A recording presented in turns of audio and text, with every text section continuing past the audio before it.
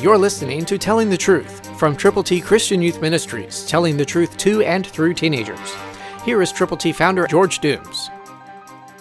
Believe on the Lord Jesus Christ.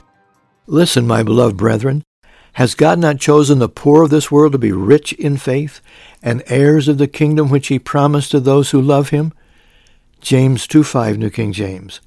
That provides a promise to you and me if we will be the communicators of the truth, the tellers of the good news. You can give God's plan of salvation to people. God's ABCs are available to you today, but you need to call to get yours. 812-867-2418. When you call, let us pray with you and for you, and let us know how many copies of God's ABCs you are willing to give to people who need to know how to get to heaven. Pray a lot, and listen to this promise.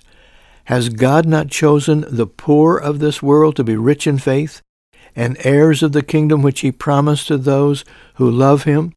Certainly he has. And the way it works is for you to be the communicator. Call 812-867-2418.